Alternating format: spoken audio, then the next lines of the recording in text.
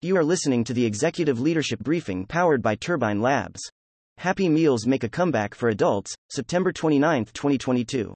Let's get into today's top stories. Hurricane Ian ripped through Florida's Gulf Coast on Wednesday, flooding communities and leaving more than 2 million without power. Ian was downgraded to a tropical storm early Thursday after 155-mile-per-hour winds placed it just shy of a Category 5 storm, which would have been only the fifth time a Category 5 hurricane made landfall in the continental U.S. Several environmental factors, including pollution from Florida's fertilizer mining industry and the state's skyrocketing population, threatened to make Ian even more costly and destructive. The rising strength of the U.S. dollar is feeding inflation around the world, wreaking havoc on global economies as the Federal Reserve fights to tame domestic prices. The British pound touched a record low against the dollar following the announcement of a government plan to slash taxes as the country's new Prime Minister sought to solve economic woes, spurring emergency action from the Bank of England.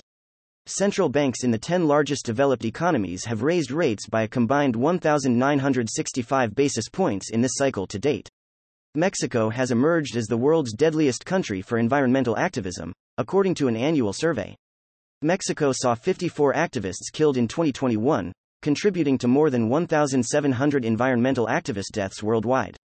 Many of those who died were indigenous people, often involved in struggles to prevent the exploitation of their lands by mining, oil, logging, or hydropower developers.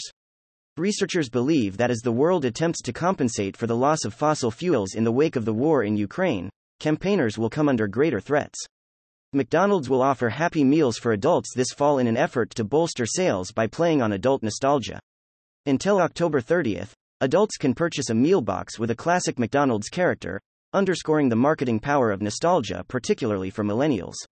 Many have found major success on social media platforms by drawing on memories from the late 90s and the early 2000s. Content facts. Turbine Labs has tracked 4,508 media articles and blogs and 46,776 social media posts over the last 24 hours. Questions or feedback? Don't hesitate to reach out to us directly. Hi, I'm Annalisa Romano, and I curated today's Executive Leadership Briefing powered by Turbine Labs. At Turbine Labs, our AI software reads and identifies significant media at 54,000 times the speed of a human reader, so you can take advantage of the most relevant and impactful information without media fatigue or misinformation. If you enjoyed this daily briefing, I invite you to like, subscribe, and share on social media. To obtain this briefing every day in your email inbox, subscribe by visiting www.turbinelabs.com/executive-leadership-briefing.